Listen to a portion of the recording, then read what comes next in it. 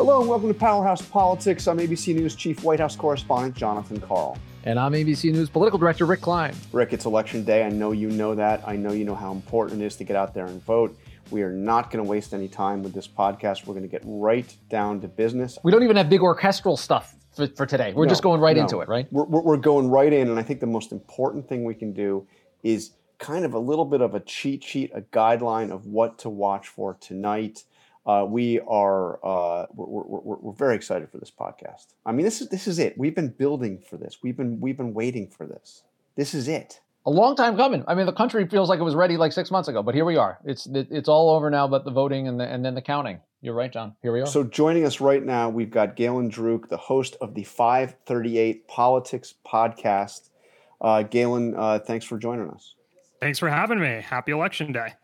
And who knows, we may even have a surprise guest drop in. We'll see what it is. Happy Election Day to you. So let's get right down to it. As polls start to close at 7 o'clock, what are the first places you're going to be looking? What do you do? What's your ritual here?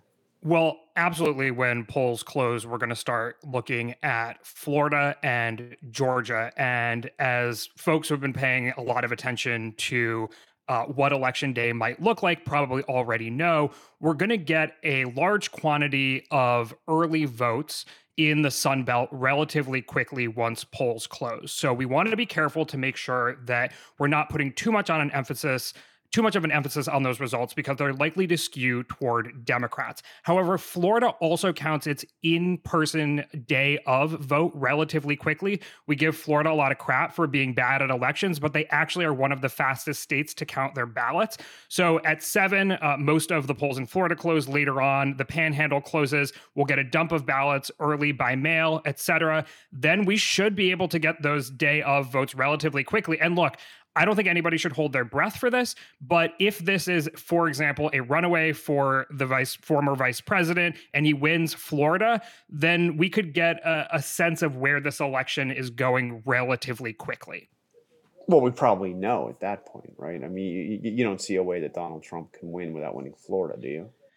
Look, I think if you plug it into our interactive on 538.com that allows you to look at the different pathways to 270 electors for the two candidates, if Biden wins Florida, he has a 99% chance of winning the election. Right. I mean, something crazy could happen where all of a sudden, there's a big Sunbelt, northern states split and Trump wins, every state from New Hampshire over to Minnesota. But wouldn't expect that. Okay, and then specifically, you mentioned Florida and Georgia. Do you have specific counties you're going to be looking at to give you a sense? Do you have anything? What get a little more granular with me? Absolutely. So it's important to understand that in this election, usually the way that you start to get a sense of how the vote is going is by comparing this year's vote tallies in counties this year with vote tallies in counties in the past. And you can get a sense pretty early on based off of using like 2016 or 2012 as a baseline where things might be headed, even when you don't have full state results. And so in a place like Florida, you're going to be looking at the big counties like Broward County, Miami-Dade, et cetera. In Georgia, you're going to be looking at the Atlanta suburbs. And, those are places where you would expect Democrats to be pulling in a lot of votes if they're going to win those states.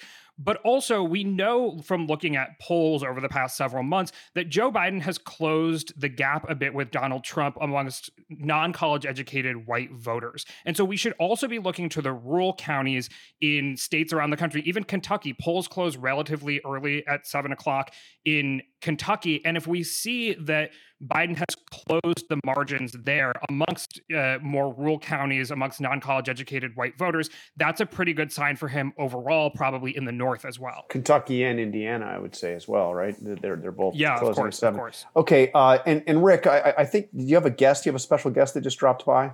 I believe we're joined. We're joined by His Eminence Frank Luntz. Is Frank with us? Frank, are you on? I don't know if anyone can actually be with you, but yes, I am on. Close enough. Okay. Frank, Republican pollster extraordinaire, Mr. Focus Group, Mr. Everything. tell us what we need to know today. What have you learned? What's the most interesting thing that you have learned today that tells us what we need to know tonight? That the turnout in Republican communities in North Carolina is significant and running ahead of what it did in 2016. And I get this from the top party officials that they're not having any difficulty at all turning out Trump people who did not vote early. They specifically wanted to wait until Election Day to send a message to those who had voted early that to them there's one time to vote, and that's on Election Day. That's one. Two is that the turnout in Republican areas in the central part of Florida, which I know that you and John are well aware, determine who wins that state. They are doing quite well as of noon today, so we're 1 hour beyond that, and that they're reasonably confident that they're going to get the numbers to win both of those states, which of course are essential to Trump's reelection. Right. To be clear, that if Trump doesn't win either of those, he almost certainly isn't reelected. They're must-wins for him, not necessarily for Biden. Well, Frank, what do you make globally of the early vote? We smashed every record, 100 million Americans voting early. We know that Joe Biden has built up a significant lead. The Biden team thinks that that means that they built up enough of a lead where Trump is going to need to rack up, 20-point margins in a bunch of battleground states, win 60+% of the election day vote in the Floridas and the Ohio's and the North Carolinas and even in a state like Texas. How realistic is that? And is this as formidable as some Democrats would make you think in terms of a pre-election day lead? I think it is formidable. Actually, in the end, if Donald Trump should win, people like me are going to be out of a job. The political people. It doesn't affect polling for corporations or polling for the weather, but you will not ever trust a political pollster again if Trump somehow survives tonight. And as far as the early voting, wow, I believe that, John. I believe that if you get it wrong 2 elections in a row, you lose the right to engage people in this.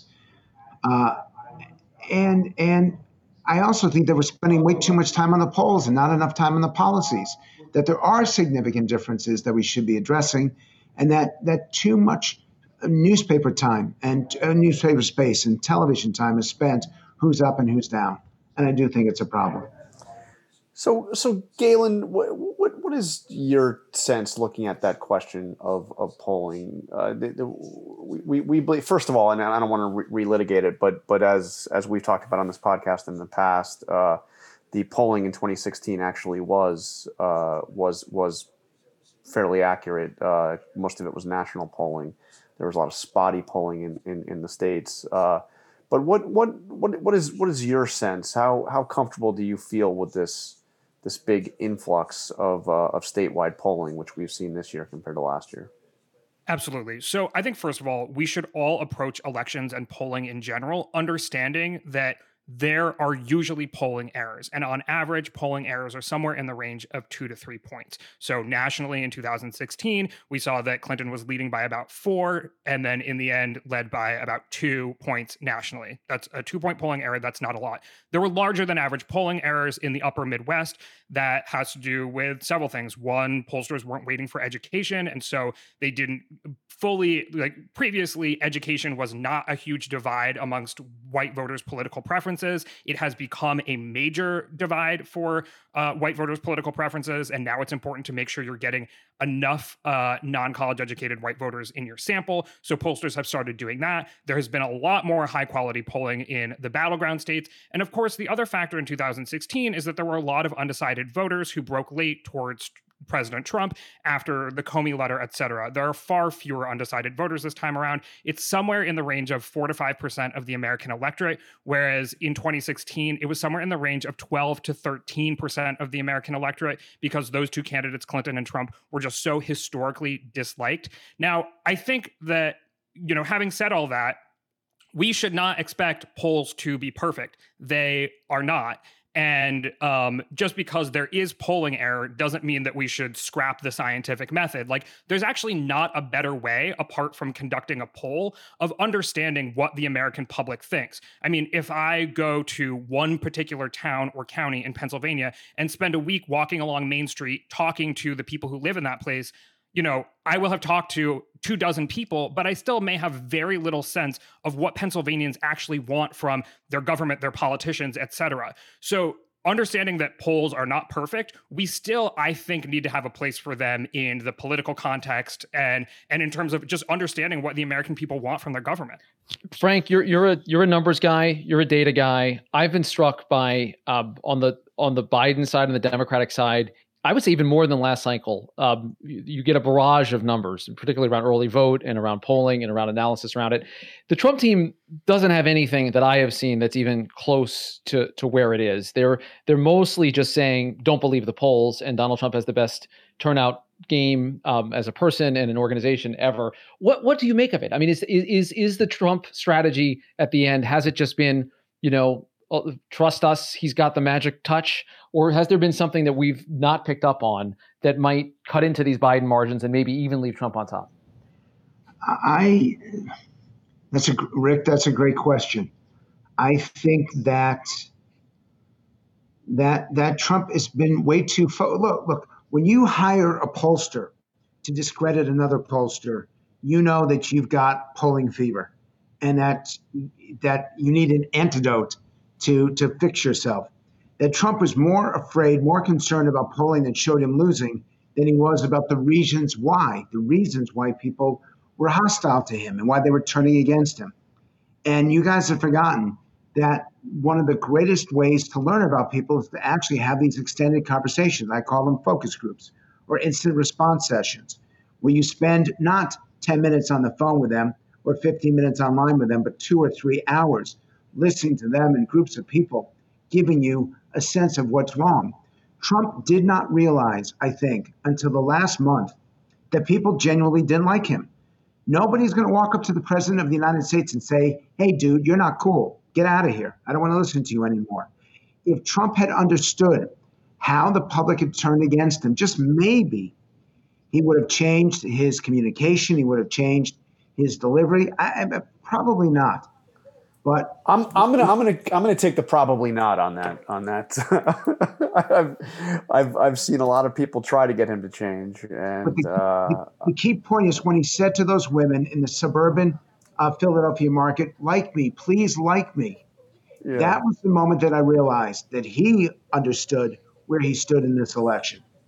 So I know both of you guys have to go. I have just one question for each of you before we do. One, to Galen, these pollsters, Trafalgar, who who have been very popular in the Trump world and like to market themselves as the people that got it right in 2016, and their polls just miraculously seem to show Trump ahead basically everywhere, that every other polls essentially show him behind.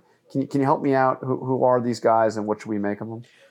Well, to be clear, I don't know that much about the actual people who run Trafalgar, and I'm not exactly sure what their procedures are for conducting polling. When you look at the crosstabs, sometimes the data looks quite odd. They have, of course, been dining out since 2016 on the fact that they predicted that Trump would do well in the Midwest, which he ended up doing. He did well in the Midwest for the reasons I described previously, and not because of, I would say, shy Trump voters, which is the argument that the Trafalgar group makes. They're essentially saying there are a bunch of people who answer, phone calls from pollsters who just lie to them about what their preferences are. There is no good evidence for that whatsoever. In fact, if we did think that there were shy Trump voters, they would probably most likely be living in bluer areas of the country. But we actually saw in 2016 that Clinton overperformed in bluer areas of the country and Trump overperformed in redder areas of the country, meaning that actually there aren't secret Trump voters in these like purple or blue areas who just won't tell pollsters because of social pressure.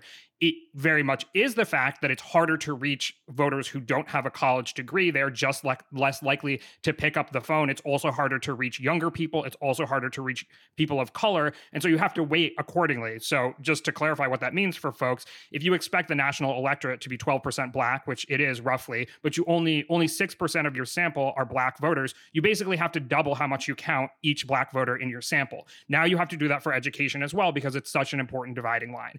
So this idea that there are shy Trump voters that they've been dining out on for 4 years, I expect that we might be able to put that kind of theory to bed tonight.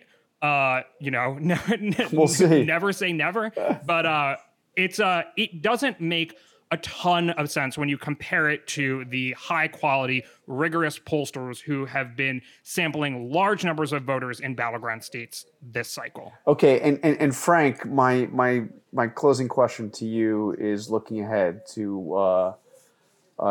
what comes next. Of course, there's been a lot of talk that Donald Trump would come out and prematurely declare victory or contest the legitimacy of the results. I know you talk to everybody, Frank, Democrat and Republican. But you, I think that you have got as good a sense as anybody as to how the Republican leadership in Congress will respond. What is your feeling? Will Republicans go along with it if Trump is contesting results and or declaring victory before the votes are counted, or will we finally see a split, which we really haven't seen between Donald Trump and the Republican congressional leadership? They've had conversations, and they do not want to be on the wrong side of history. They know what is the right thing to do. They're not willing to make a commitment now because we don't know what the votes will be. But I believe that if the time comes and Trump is claiming things that are simply not meaningful, not measurable, that they will stake a claim to respect the Constitution, to respect the will of the people, to respect the voice of the voter, and they will act accordingly. All right. Well, Rick, do you have anything else to add before we go off and make sure everybody's voted? Look, it is. I think the point that Frank made, that this is a day where a lot of data science lives or dies. A lot of polling has staked something of a claim to credibility in this election cycle. All we can do is watch right now. Election days, John, you know this about me. I hate them. They stink. Election nights are a lot of fun, but election days, nobody knows anything. I've got 75 text chains that go something around like, what do you know? What are you hearing? Nobody knows anything. We just have to wait for the verdict to the voters. And if nothing else, let's celebrate the fact that more Americans are going to vote in this election than ever before. We may have a larger turnout than any election in a century. And that a lot of people are part of this process. Excellent. All right, Galen, Frank, thank you for joining us. And from the Powerhouse Politics team, we're going to be up late. We hope to be back with you tomorrow with some results, maybe even a winner. For Trevor Hastings, Avery Miller, Rick Klein, I'm Jonathan Karl saying we will see you tomorrow.